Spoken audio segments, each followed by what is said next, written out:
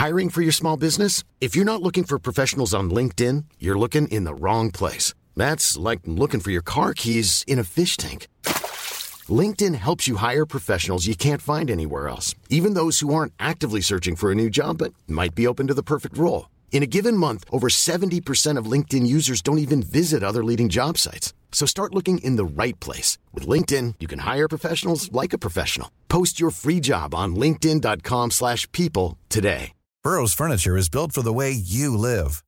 From ensuring easy assembly and disassembly to honoring highly requested new colors for their award-winning seating, they always have their customers in mind. Their modular seating is made out of durable materials to last and grow with you. And with Burrow, you always get fast, free shipping. Get up to 60% off during Burrow's Memorial Day sale at burrow.com/ACAST. That's burrow.com/ACAST. burrow.com/ACAST.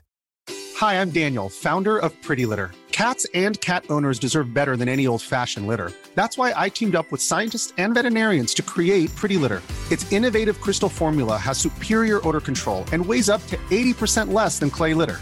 Pretty Litter even monitors health by changing colors to help detect early signs of potential illness. It's the world's smartest kitty litter. Go to prettylitter.com and use code ACAST for 20% off your first order and a free cat toy. Terms and conditions apply. See site for details.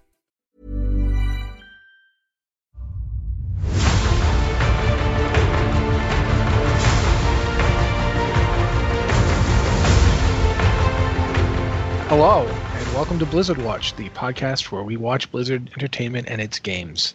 Unfortunately, very little is happening, so today's show will actually be about macrame. I'm sorry, that's just a joke I wanted to tell. I'm Matt, I'm the host. With me this week are two fantastic co-hosts. First up, he's salty about Void Elves, Mitch. What have you been up to this week, Mitch, as if I didn't know? You kind of just summarized it. Yeah, pretty much. Outside of doing the Allied Races stuff and being salty about Void Elves, testing out Maiev on the Heroes PTR. I haven't had a chance to unlock her in the game modes because you have to play 3 games on the PTR, but doing the try, the little, hero try thing, she is super cool. And I'm okay, really I don't excited. want to interrupt you on that. I actually do want to hear more about it at some point, but when I said salty about Void Elves, you do still like the Void Elves, right? Because I think I saw No, I love the Void Elves. I'm salty about things tangential to them.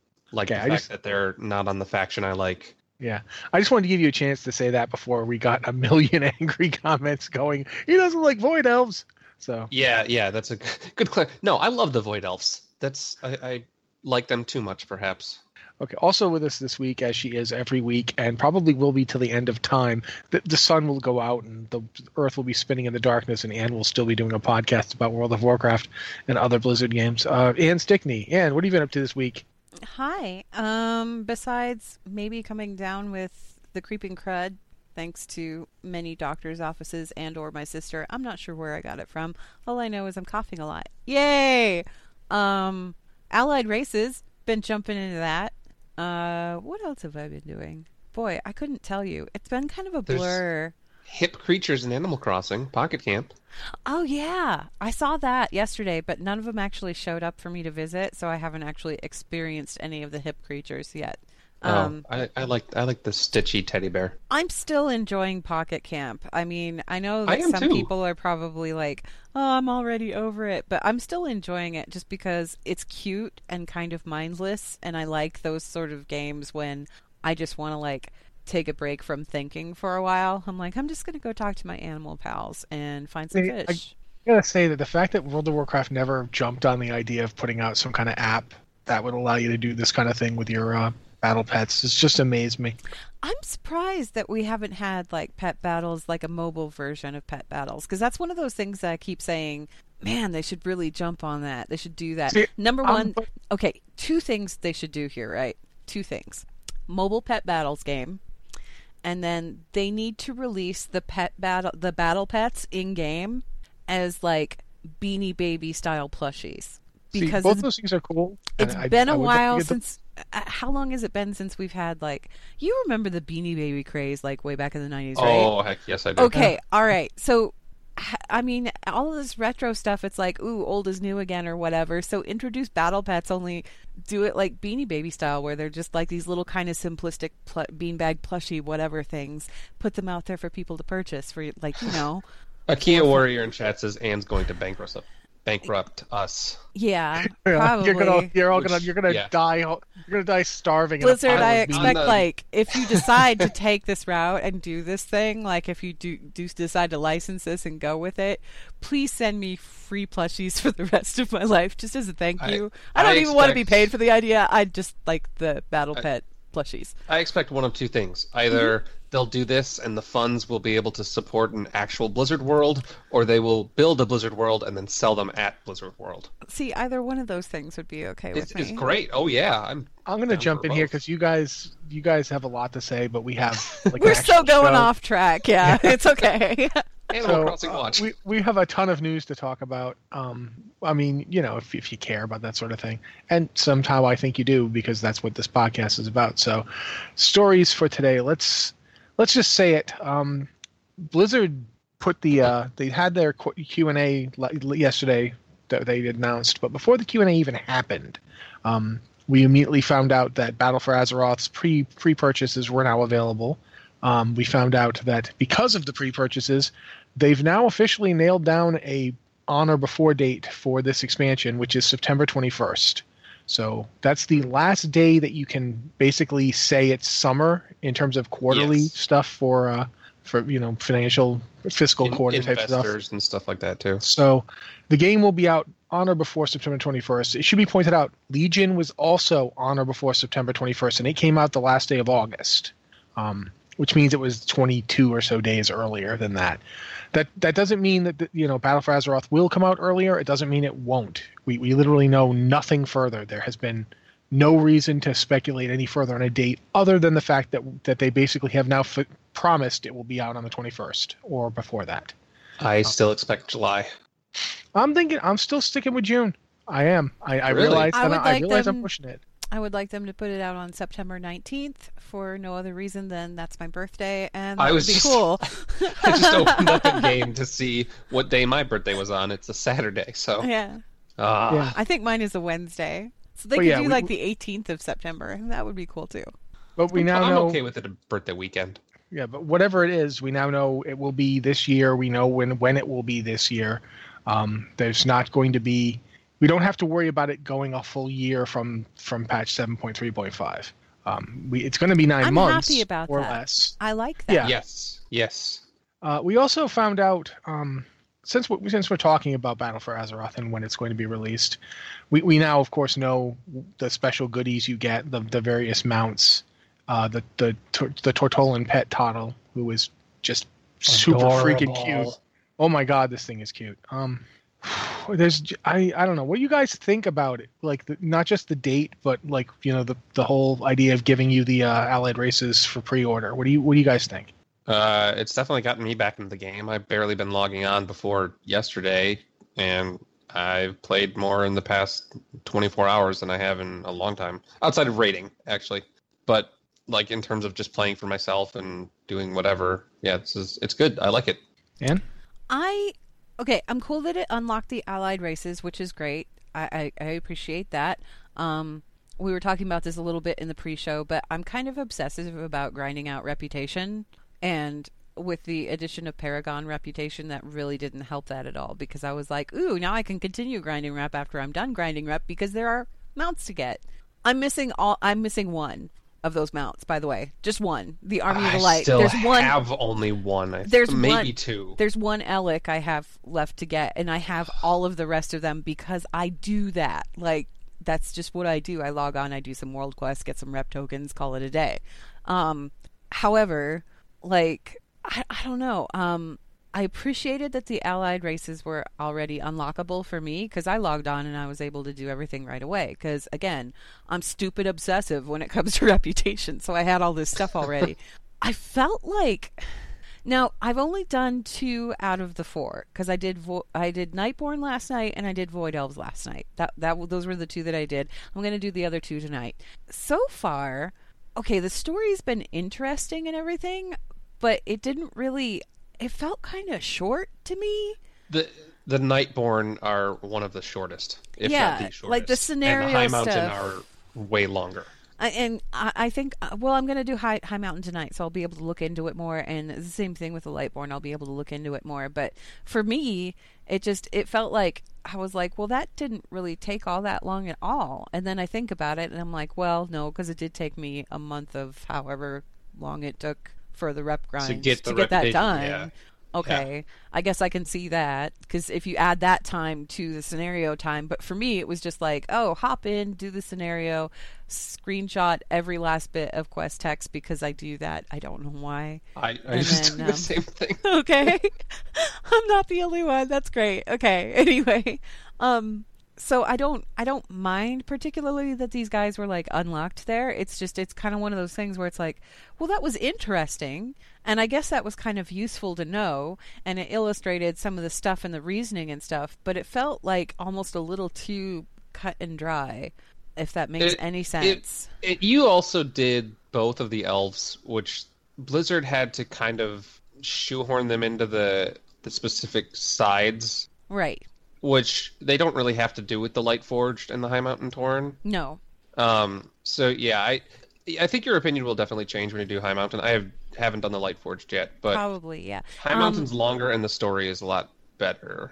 For people that are wondering, as far as like the Void Elves and the Nightborn, I would suggest if you are going to do those, unlock the Nightborn first, do that unlock scenario chain, and then go do the Void Elf unlock chain, because there's a progression there. And I mean, if you go and do the Void Elves first, it actually kind of explains what's going on, but you get to see it. You don't just get the explanation, you get to see kind of what led up to that on the Nightborn side of things, which is interesting. The Void Elves interesting. work on their own, but you have even more background if you've done the Nightborn first. Yeah, and I find that kind of interesting. I like how the two are sort of interlocked together.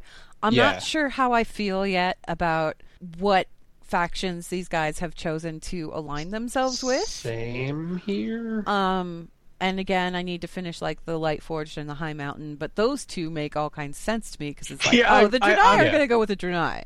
And the High Mountain, it's like the Tauren are going to go with the Tauren, I'd love to have Alliance Tauren, don't get me wrong. Right. But there was no way. They're going to go with their buddies. They're going to go with their... They would have had to show up and basically say something like, "You're all dumb." Stupid Tauren around. Well, that's Bane just shows up and we'll still join you. You're super dumb. Okay. Bane shows up drunk.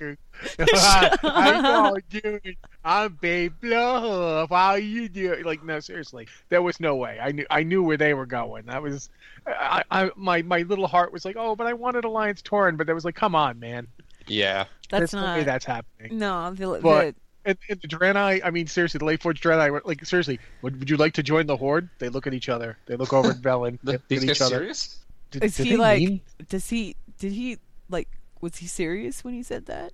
All right, come on out, Ashton Kutcher. We're being punked. How do I say this politely? No. We tried. All right, well, see you later. Good talking to you. It was nice to briefly work with you before becoming your enemies. Yeah. So yeah, I knew those guys were going, but honestly, I do have to parrot, and I hate that I have to parrot it because it's something Alex said. I thought it was going to be me. No. I actually agree with you more often than I do Alex publicly, although I agree more with him than I do you actually. I think that Alex also likes to disagree a lot just for the sake of keeping the conversation interesting. That's true. Because if everybody always agreed with each other, it wouldn't really be very interesting. Anyway. I disagree. Elves, they do exist in a way to basically, because they were afraid if they just gave the Alliance High Elves, they wouldn't be different enough from Blood Elves and nobody would know what was going on. So you get Void Elves who are very different looking. I mean, they look like that. That you can tell that they used to be Blood Elves, but they look different. So I get that, and they have a pretty cool aesthetic. I kind of have to give them that. The hair thing, glowing tentacle hair. Can I just say for the record that I wish that the hairstyles for these races would get added to the barbershop. Like, okay, so like the hairstyles for the Void Elves would get added to the Blood Elf table in the barbershop, and then the Nightborn, like their hairstyles get added to the night elf table in the barbershop, just so there's some more barbershop options. And I'm not talking about like the color. I'm just talking about the cut and style. It would be cool. There's actually, I'm not going to go into details. This is data mine, but it's purely hairstyles. The Zandalar have some of the coolest hairstyles, many of which are previously only on night elves. They have an awesome braid that is just, the one that goes down your shoulder, like over your down your chest. Oh yeah. Zandalar have that one, which is just the coolest hairstyle. And quite frankly, now that I've seen that they have the same thing, like playing them. I would consider the same thing applicable to like the Light Forged Draenei. It would be cool if the regular Draenei had their hairstyles. I'm not talking about the features like the glowing eyes or the horns or anything like that. I'm just talking about the way they cut their hair. Why couldn't a barber replicate that on another, I can't do it. It's just too complicated. The barbers haven't gotten business since they were implemented. They're trying to retroactively re-engineer the way the hair is done. It would just be cool if they would update that thing. You know what I mean? Yeah. I would like them to update the barbershop. Like, give us some new options. Here's the thing: like when you go to the barbershop on your Void Elf, can you change the hairstyle? And if you do, can you change it back to a hairstyle that's only theirs? No. You can't? I mean, you can change your hairstyle to a different Void Elf hairstyle. You cannot change, or like with the Nightborn, you can change your hairstyle to a different Nightborn hairstyle. You cannot change it to one of the already existing Night Elf hairstyles or anything like that.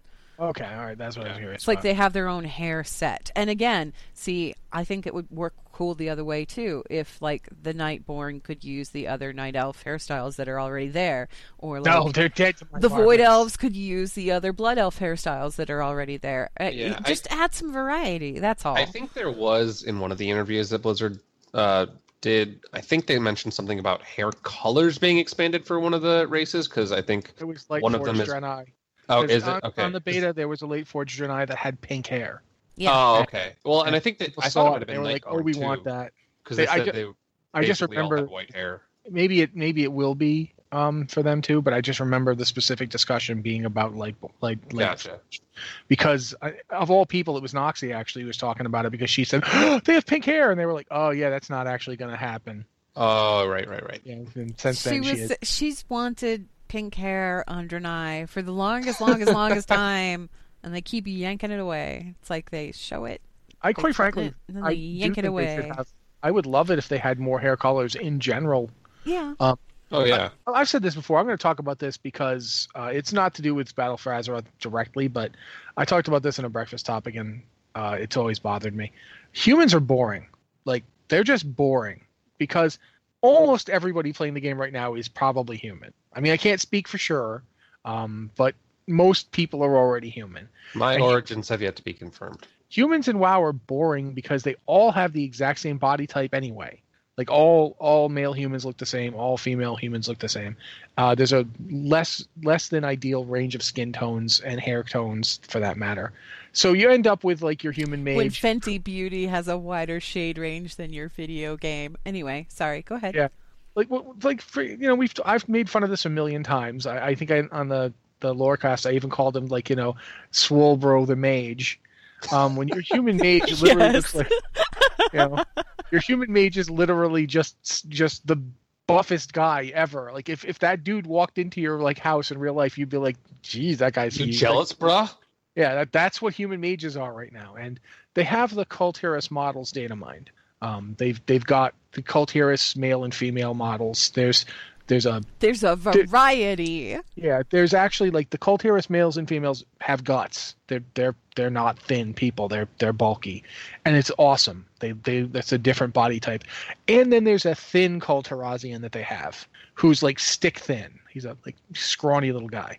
And I want these for humans. I want this. I don't want this to be an allied race. I literally just want to have the option when I roll a human to be able to pick one of these three body types.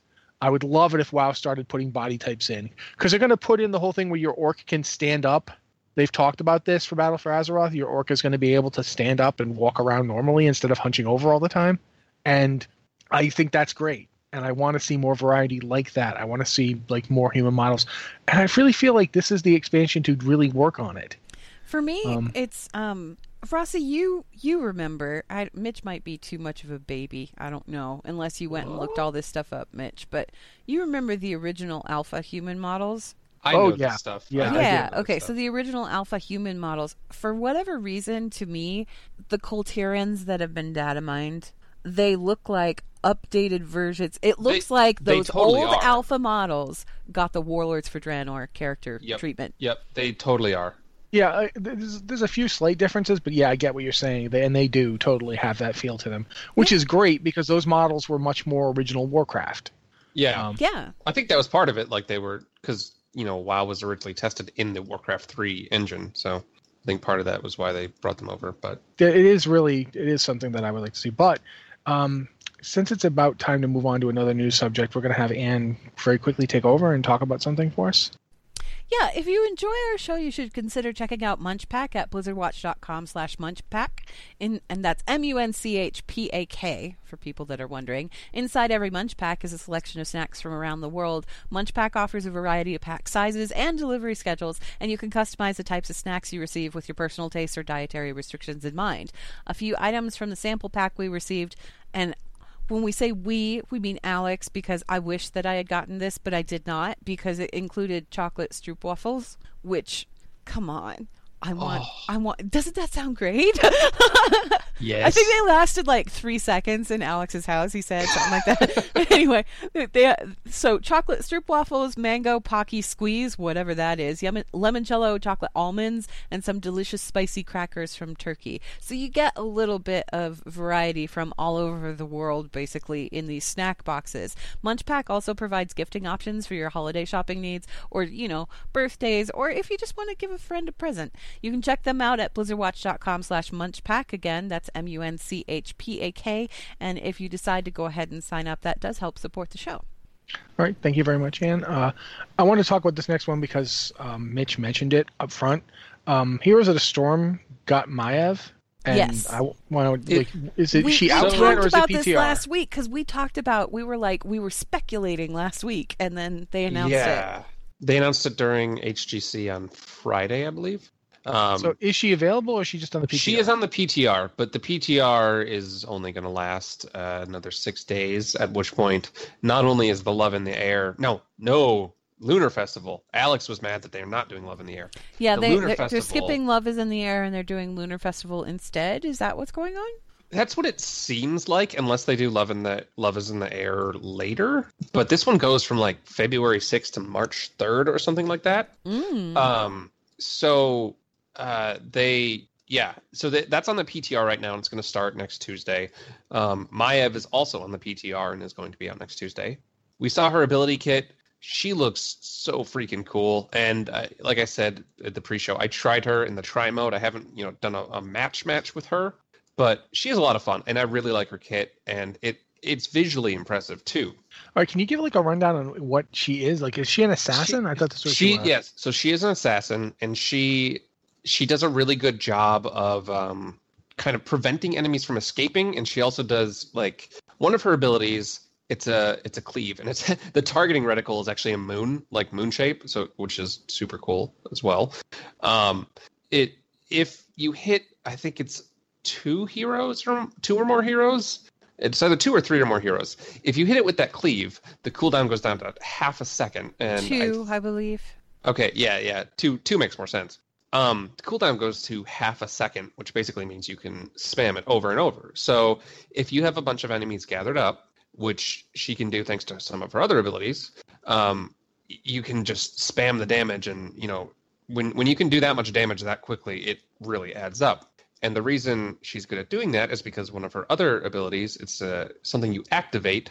Her next basic auto attack, I think it cleaves for sure to your primary target, possibly to heroes that are near the primary target. It puts on a tether between you and that target. And if the tether lasts 2 or 3 seconds, maybe a little long, I can't remember. It lasts a couple seconds.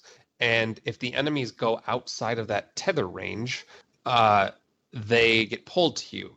But the thing is, the tether is, the center of that tether is you.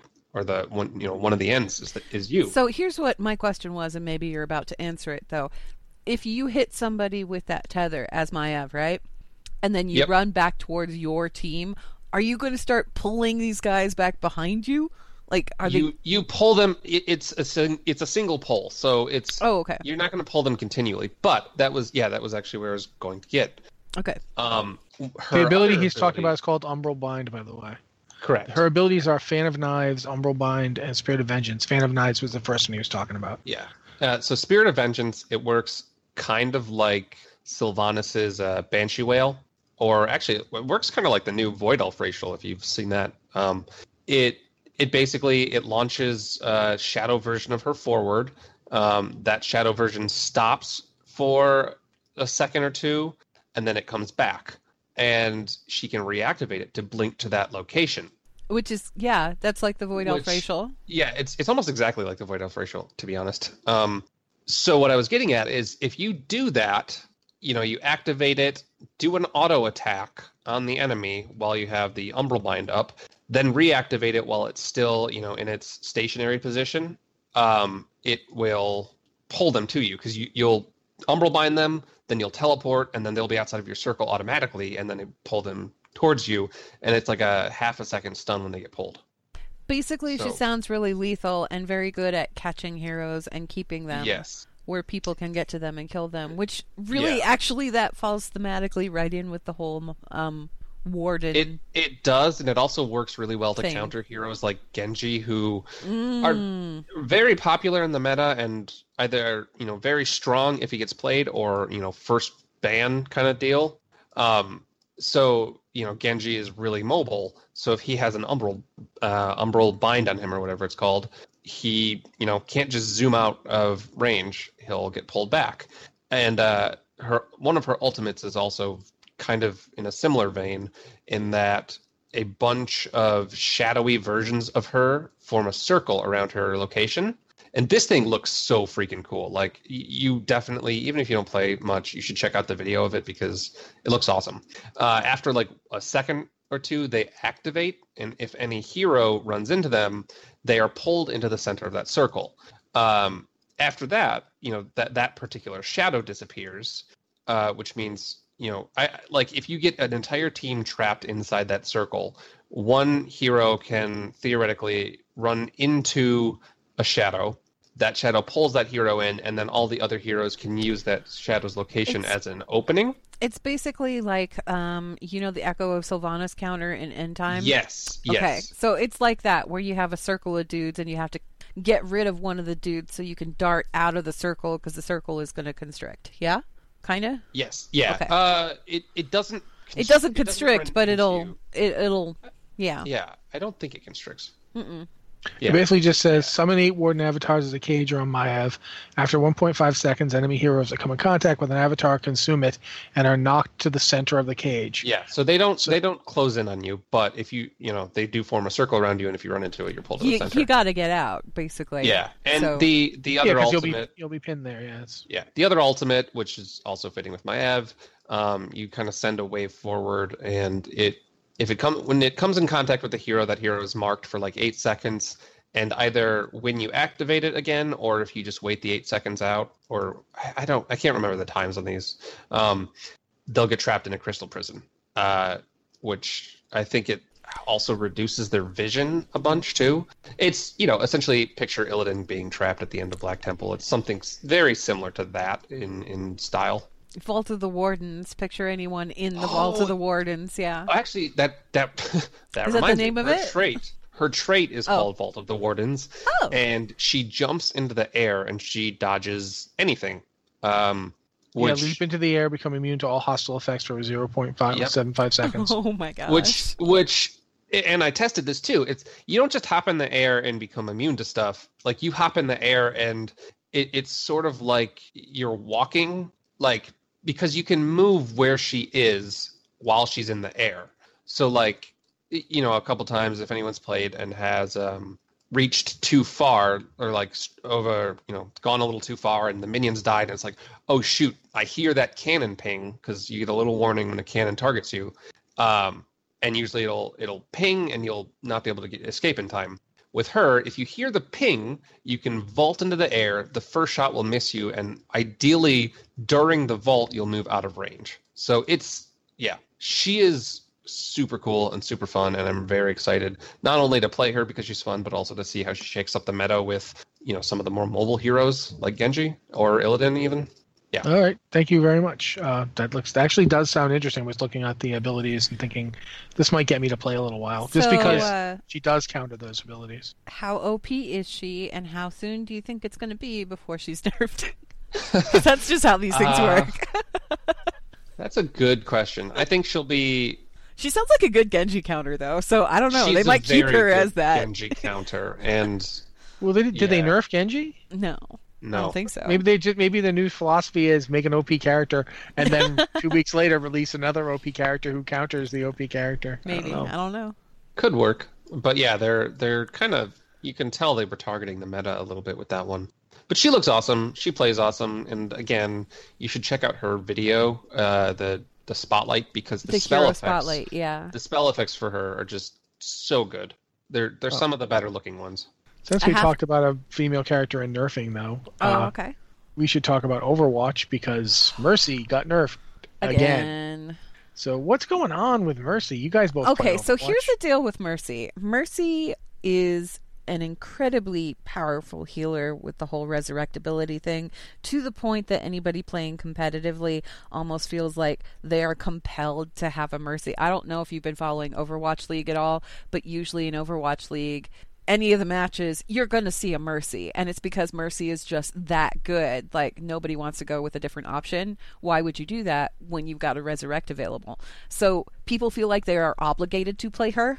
So Blizzard is... They're trying to pull back on how powerful that Resurrect is and how powerful her Valkyrie is, so that people on those competitive levels don't feel like they have to play her in order to, like, have any kind of a competitive edge.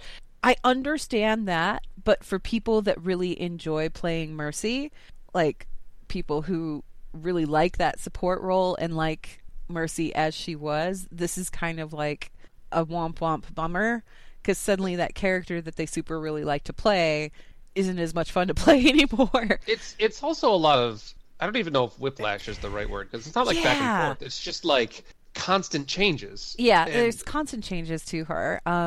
Because when she initially came out, it was very, she had heroes never die. Woo, everybody gets resurrected. And then they were like, nope, never mind, that's too powerful. Let's dial it back.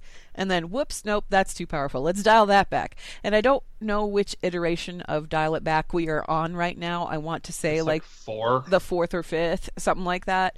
But the changes that they put into place, Valkyrie, her ultimate, that now no longer makes resurrect instant. It no longer grants a bonus resurrect charge. The speed bonus Guardian Angel receives when you activate Valkyrie, it's been decreased by 50%, and the duration has been reduced from 20 seconds to 15 seconds. So they've really dialed Valkyrie back a lot.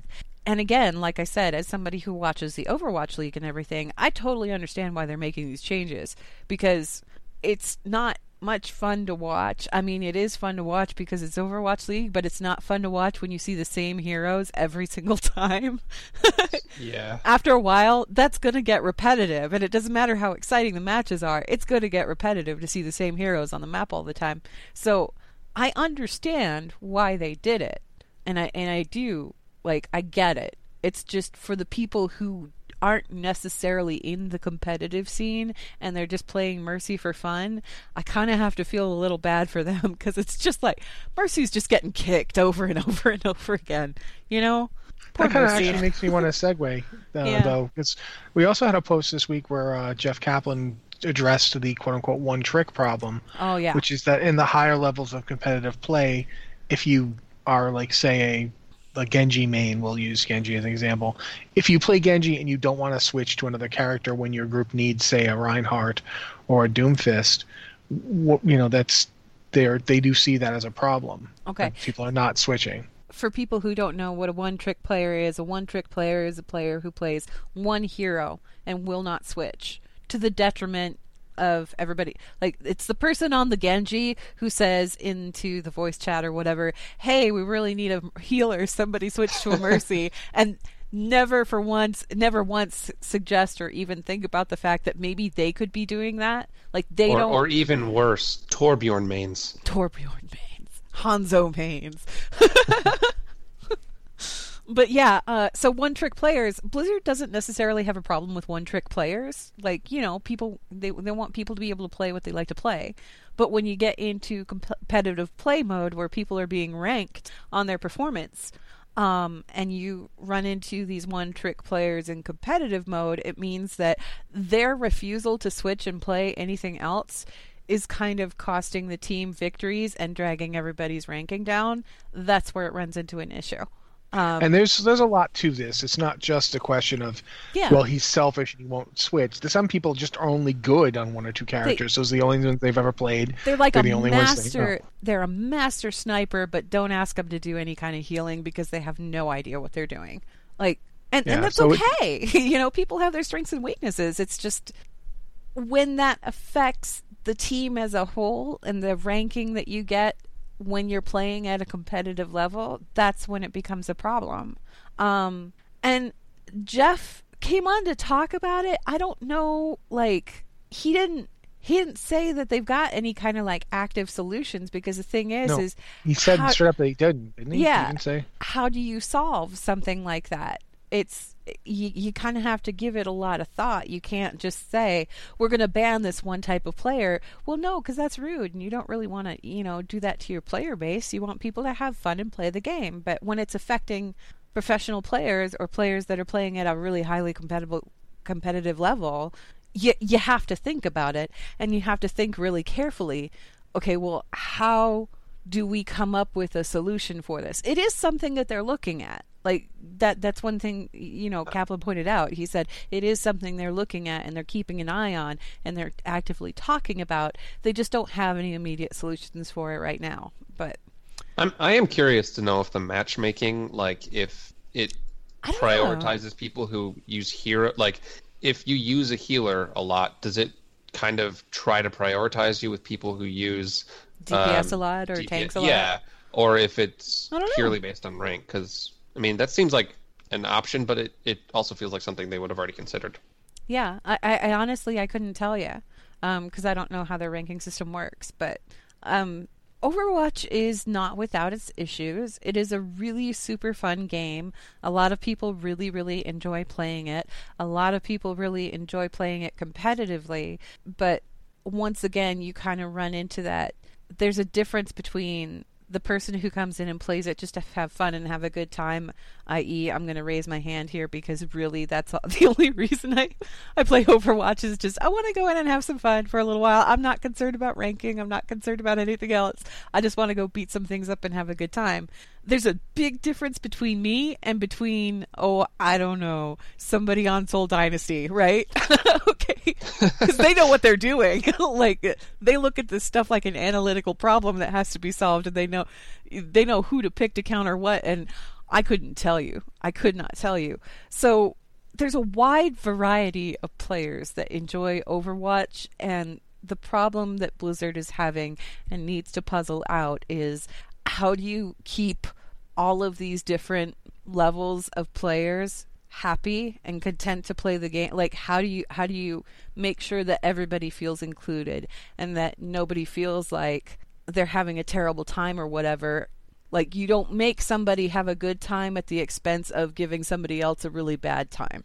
Yeah. That's that balance that they're looking for, and it's kind of a constant thing. It's still a new game, so, I have no doubt in my mind that they'll figure it out. It's just a little baby, not even 2 years old. Yeah, I'm sure they'll figure it out. It's just... I just think it's interesting because you do have that tension between... Yeah, you do. You want people to be able to play it at whatever level they're going to play it at, and the needs of, say, competitive play and ranked play are not the same as the needs of, I'm going to just go in and have some fun with this cool game that I like. Yeah. And you do, there's always there's that same tension in every game, really. I was going to say, Heroes of the Storm has, it's not as It's like that with bad, Heroes.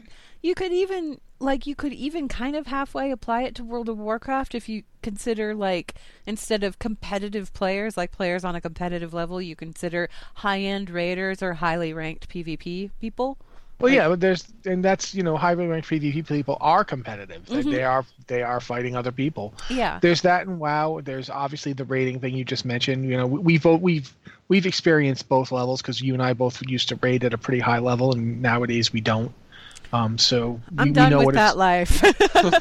But that's something we've experienced. It's a different game. Yes. When you're rating not professionally, but when you're rating at the highest level that you can muster, if you're rating like the pushing content, that sometimes you don't even play as much. Like it's one of the things I noticed when I was seriously like hardcore rating for like what was the hardest level content at the time, just before Mythic came out, and even when Mythic first came out. I didn't play much outside of my raid times. You log on to raid, you get done with raiding, and then you're like on for maybe another half hour collecting your things, making sure everything's squared away in the bank, and then you're gone until the next time you have to raid again. You played to prepare for the raid. Right. Yeah. I mean, like back in vanilla, back in vanilla, you played a lot. But the reason that you played a lot is because you had to gather all of the stuff to make all of the potions and the resist gear and all that other stuff, all the stupid things that were required in vanilla. Everything in Ashara, the fire blossom or whatever it was. Nature resist gear, that kind of thing. So there's always that struggle. I mean, every game has it. I think Overwatch's runaway popularity and the fact that it's got a decent shot at actually having a real pro league kind of skews it, because the needs of players at that level are even more specialized than the needs of players who are just really good on leaderboards. Like there's now a third level of being good at Overwatch to consider. Thaddeus points out in the chat channel too, and I feel like we should say this because this is actually a really good point. Yeah. He says, to me, the level of competitiveness between those games and Overwatch is different because in World of Warcraft and Heroes of the Storm, you're locked into a character. In Overwatch, it's frustrating when someone is getting destroyed on their pick, but they refuse to change. It's the fact that they can change, but they refuse to do it. And yeah, that is a big difference, and that's a good point to make about Overwatch, because that's one of the things that was kind of baked into Overwatch from the onset, was the fact that while you're out there and you're doing these maps and things, if you go back to your home base, you could switch heroes. You can switch in and out and in and... I remember when they first announced Overwatch, they talked about that, and it was a really big deal. Well, that was the whole thing, is that they wanted you to adjust on the fly. They wanted that flexibility. Yeah. And when people aren't participating in that whole flexible element of it, it doesn't matter as much when you're not playing at like a competitive or a ranked level. It's like, okay, well, you do what you like to do. That's fine. You're not affecting anybody. But when you're going into a situation where everybody's being ranked on performance and you're the one that's dragging people down because you refuse to do anything about that one hero that you really love to play, what can you do? What can you do? That's a question they got to answer, Yeah, they get paid to answer it. Yeah. We just discuss it. Yeah. Yeah. All right. Well, I guess at this point then we should probably move on to do some emails. Real quick before emails. Okay. I know. I'm going to stop us. Someone did point out earlier, at the beginning of the show, kind of, Ian Hazakostas did mention Draenor orcs as an allied race during the Q&A yesterday, and it was offhanded and it was very quick, but it caught the attention of a lot of people because if they mentioned it at BlizzCon, it was also very brief. They did mention it at BlizzCon because when they announced allied races, they said, yeah, these are the ones that we're looking at, and then we may add more in the future, like, I don't know, this or this. And I remember they said Mag'har. Okay. It was one of the ones that they talked about. Yeah, but it's worth mentioning because we're talking about allied races and the Kulturines and all that stuff. Like that, he mentioned that in the Q&A, which... It sounds like it's more than just a mulling it over type thing. It sounds like, Draenor, which I guess Outland Maghari orcs, a thing. Something Probably like getting them brown soonish. orcs instead of green orcs. Yeah. Would certainly be a nice thing to get some more variety. And I feel like we should mention one more thing because this just came up like right as we were starting the show. Everybody's got 4 more character slots per realm. You still have a max of 50 on your account, but 4 more have been added. And they came out with that fix like right when the show was starting here. So if you haven't seen it yet, and if you don't see it on your account, maybe log out of Battle.net and log out of the launcher and everything, relaunch it. It'll give you a small patch, and then you should have those extra 4 character slots. Yeah, the patch actually ran for me while we were doing the show. I saw it pop up. So. Yeah, it's quick. It's quick. Okay, so here's the time where we start doing emails, so I'm just going to straight up say, if you have an email for the show, send it to podcast@blizzardwatch.com with podcast or Blizzard Watch in the subject line so you know it's for this show. If you can try and keep your emails as short as possible so we can get to as many as possible, because sometimes we have pretty busy news days and we can't get to every email, but we try. Anne reads them for us, so if you don't mind, Anne. I'm really upset about this first email. I'm going to answer it, or I'm going to read it aloud here, but then, yeah. Okay, so first email is from Easy Target, who's a two left-footed troll hunter from Oldemon who says, let's just go straight to silly. What should the allied races' dances be, and why, by Sourfang's axe, why has Blizzard not had a race moonwalk? Are they just waiting for the ethereals to become playable? The dance has been around since 1983, Blizz. Get on it. I would like to state for the record that I'm very annoyed with myself because while I was doing all the character customization and everything else for my Void Elf and my Nightborn yesterday, I did not think to look and see if their dance was any different. It's not. Oh, well, that's annoying. That's really sad. They don't have different The allied races don't have different dances? People were really wanting for the Void Elf. I don't know if people were really wanting it, but it's something that went around and I thought would be perfect and also very funny. Because the Void Elves, are jokingly like the emo elves. They wanted the emo kids dance from South Park, which is essentially them shuffling their feet kind of, Peanuts Charlie Brown style and moving their head back and forth. Oh, like the goth kids. The goth kids are outside. Kids. Okay, yeah. Okay. Yeah, the goth kids dance. That's what people wanted, and I think that would have been perfect for the Void Elves. It would have been so funny. Right? Like I'm really hoping that they'll hands in the pockets, just shuffling in place, looking at the ground. Yeah. That's literally just that's been like a million things. That's like just the dance of suburban kids, really. Which I really hope they come back to that and add dances for them, because the fact that I got a Void Elf doing the Napoleon Dynamite dance. What's the Nightborn do? They do the Night Elf dance. Seriously? Yeah. Oh, that is so. Oh. Yeah, Void Elves do the Blood Elf dance, and Nightborn do the Night Elves dance because they essentially share the same skins. I'm going to assume I'm going to assume the Light Forged and the High Mountain just do theirs then. Yeah. It's peanut butter jelly time. The High Mountain, even more important than this, if you slash moo, they don't moo. So please fix. Please fix. Yeah, please fix this. Blizzard? No. Honestly, I think they should do some kind of moose thing. No, they need to moo. They just need to moo. That's they should be mooing. Get on that, Blizzard. Yeah. That's unacceptable. They could add slash moose. I'd be happy with that, but they also need to have them moo. Yeah. We're not limited to what Blizzard has actually done, though. So let's speculate here. What you've listed the Void Elves. What would you give the Nightborn? What, for a dance? Yeah. I don't know enough dances. I have to think about that. I have to think about that. I would probably. We've got dead air. We shouldn't have dead air. That's bad. I know. We have dead air. Just I'm because we're thinking here. Okay, well, I'm going to say there's a dance called the Rocky and Bullwinkle. Yeah. That's what I want for the High Mountain. Okay, see, now that sounds appropriate for the High Mountain because Rocky and Bullwinkle. Bullwinkle was a moose, so that sounds kind of fun. I like the idea in chat. Someone mentions Nightborn should do like ballet or ballroom type dancing because they're super fancy. I like the idea of some kind of ballroom something. Yeah. Like some kind of ballroom something. Somebody says twerking. Yeah, that'll be the High Mountain. They twerk. The High Mountain are twerking. Because Rocky and Bullwinkle for them, Light Forge can do the twerk. Are you looking at my butt? Look at my butt. Look at it twerk. But yeah, no. Thaddeus said they could solo waltz like Reinhardt, and I'm like, that would actually be pretty cool. Yes. Doing some kind of like ballroom and or stately sort of dancing, because they go back to the days of highborn society when it was all nobility, fancy. Okay, that makes sense. For the Light Forged, I don't know what makes sense for the Light Forged. I'm sticking with twerking. Now, see, you say that, but do you really want that, or would you rather have a Dark Iron Dwarf do that? Because I'd rather have a Dark Iron Dwarf do that. They can get low. I'm just saying. This has me wondering if there's like any kind of like Tron-based dance that the Lightforged could have. I don't think there is, though. Yeah, I can't really like. Oh, see, no, I would give them. The Electric Shuffle? No, I can't remember the name.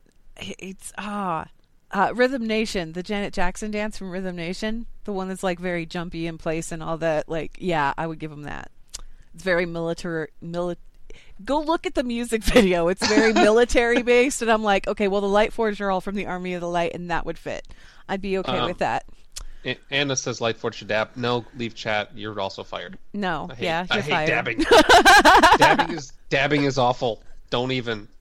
Well, we found an unexpectedly divisive topic.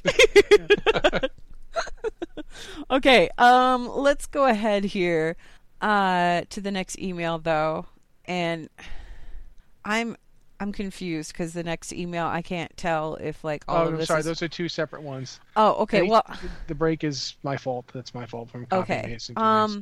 I'm actually going to go to the one that doesn't have a name associated with it because I like this email. It says, "Why are factions? I just want to play a squid face, but my sister plays a cow person." I love this one. I like that email. I don't know who sent that in, but whoever you are, I like you a lot. That's all I got, so sorry. And no, that's great. I love it. Why are squid face? I think why are factions? They're I just want to play squid face. Do you mean like they actually have models that they data mined like a week or two ago? They share the undead male skeleton, but they are voidy tentacle. Are you talking about the squid face? Because the squid face is a Draenei because it has the little tentacles coming out of the chin. I'm talking about an even squiddier face. Oh, well, when they say they want to play a squid face, they're saying that they want to play a Draenei, but their sister plays a Tauren. Okay, well, so why are factions, Mitch? If you like that squid face, you should check out the recent. I like how Mitch is doggedly determined not to answer this question. Okay, but why are factions, Mitch? Because game. I'll allow it. I'll take that. Rossi, what about you? You know me. I can't answer anything simply. Factions exist because the game is built around the principle of two warring opposed groups, and that's the easiest way to represent that. You don't get to play your squid face with your sister playing a cow person because the game doesn't want squid faces and cow people to be friends. You know, only if you're a cow person, you can only be friends with green people, blue people who are tall, shorter green people, or dead people, or sometimes bear people. They're not dead though. They're just mostly dead. Which is slightly alive. I would like to reiterate there is totally a viable option, you know, with the squiddier faced squid facers. I don't know that they're going to be more. We don't care. I don't know if they're. I don't know. I'm just saying, you know, if Blizzard's listening, you could make this person very happy, and they could play squid face with cow person. But they don't want to play that squid face. They want to play the tall blue squid face. That. What if they haven't seen that squid face and they're just really about squid faces? Mitch, you're just pushing this whole thing. I feel like you're like personally motivated here, and you're putting your personal biases into this. You're putting your personal biases into this. Why are factions? Because way back in, was it 94 that Orcs and Humans came out? Okay, so way back in 1994, Blizzard made a game called Orcs and Humans that was Orcs versus Humans.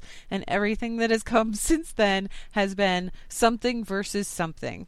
Because there has to be conflict because it's Warcraft. I just went and looked it up to make sure. November 1994. 94? Okay, cool. I was right.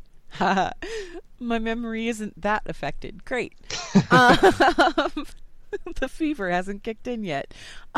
No, but that's pretty much the extent of it, is just like the initial iteration of this game was built around the idea of here are the good guys, the humans, the knights and everything, and here are the bad guys, these orcs that come rampaging through this dark portal, and we're going to make them smash each other's faces in because that's fun.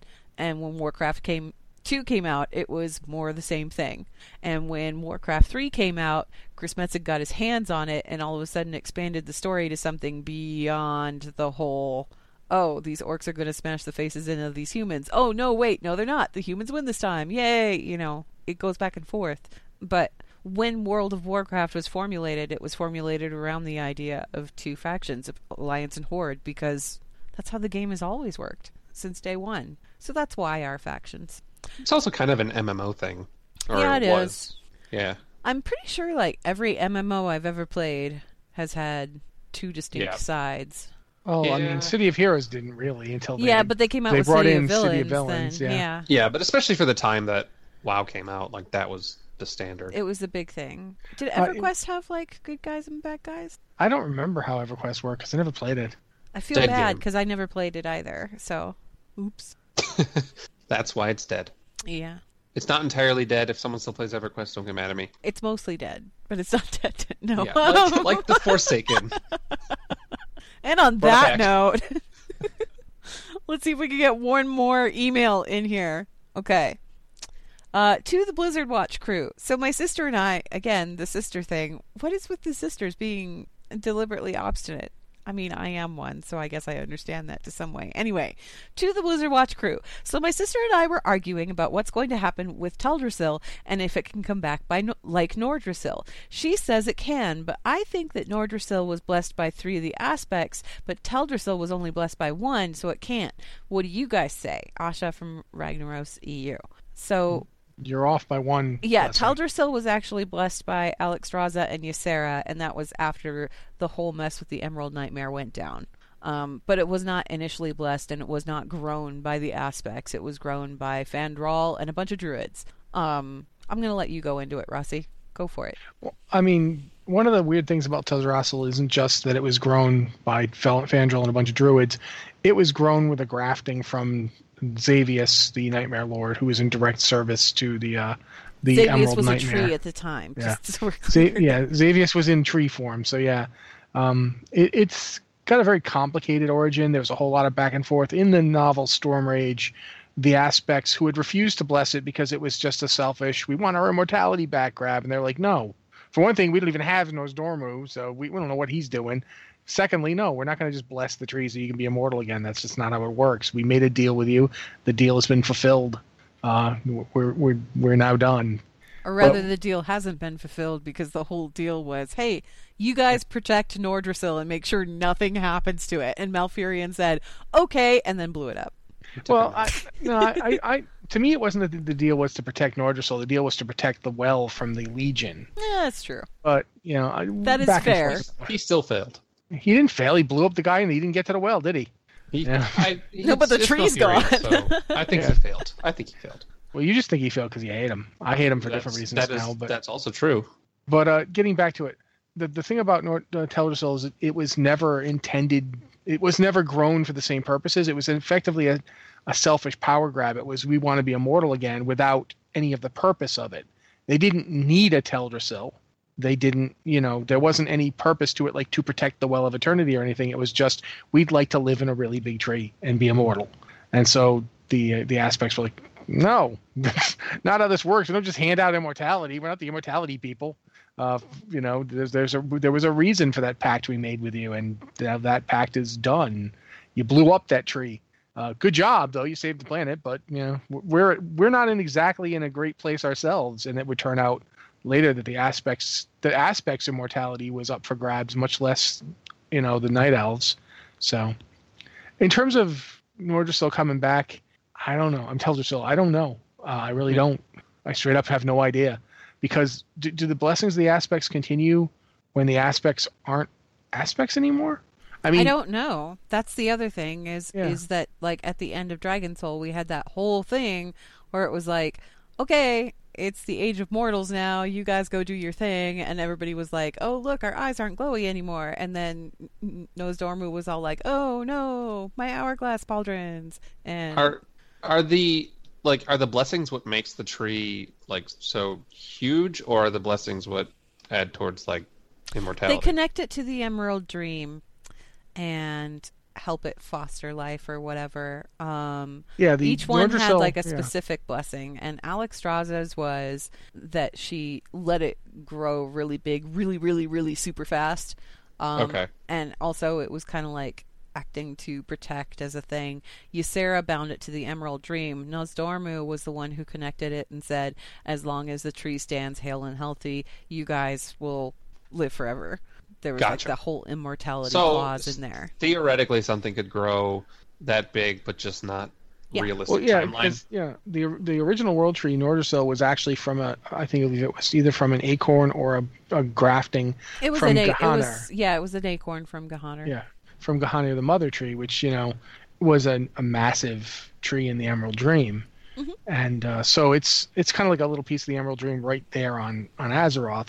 Other world trees come from that tree, like the one up in Northrend, the one that died, but had there Androsil Androsil / Vordrasil. That tree died, but there's a new tree growing inside of it, out of itself. There's a little sprig in the middle if you go down where all the bears are. Yeah, so it's possible that after Teldrassil burns, it's possible that it could regrow, whether or not the blessing is still intact. It could just be the grow tree to the size it was before, or be a livable home, or anything like that would not happen in a realistic. We don't know. We really have no idea. So Asha, even if you take the blessings out of it, Asha, in other words, just to answer your question here, could it? Yes.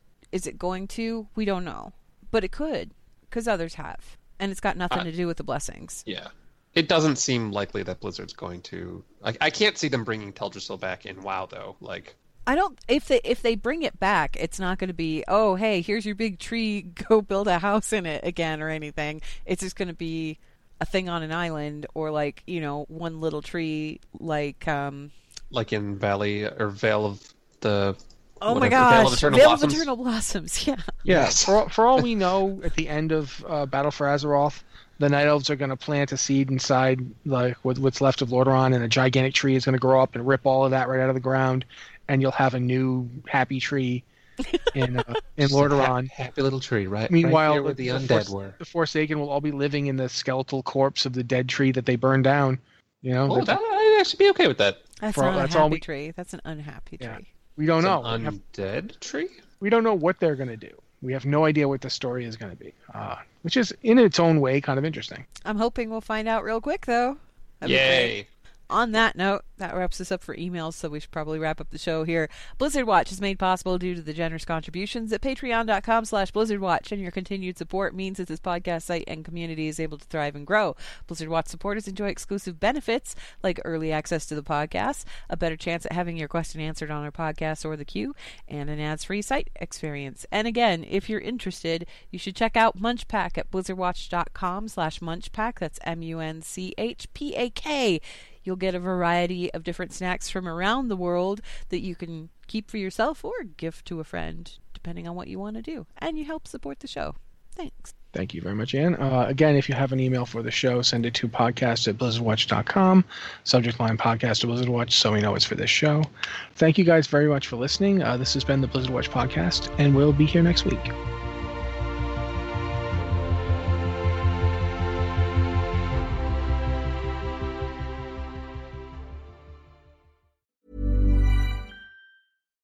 Hi, I'm Daniel, founder of Pretty Litter. Cats and cat owners deserve better than any old-fashioned litter. That's why I teamed up with scientists and veterinarians to create Pretty Litter. Its innovative crystal formula has superior odor control and weighs up to 80% less than clay litter.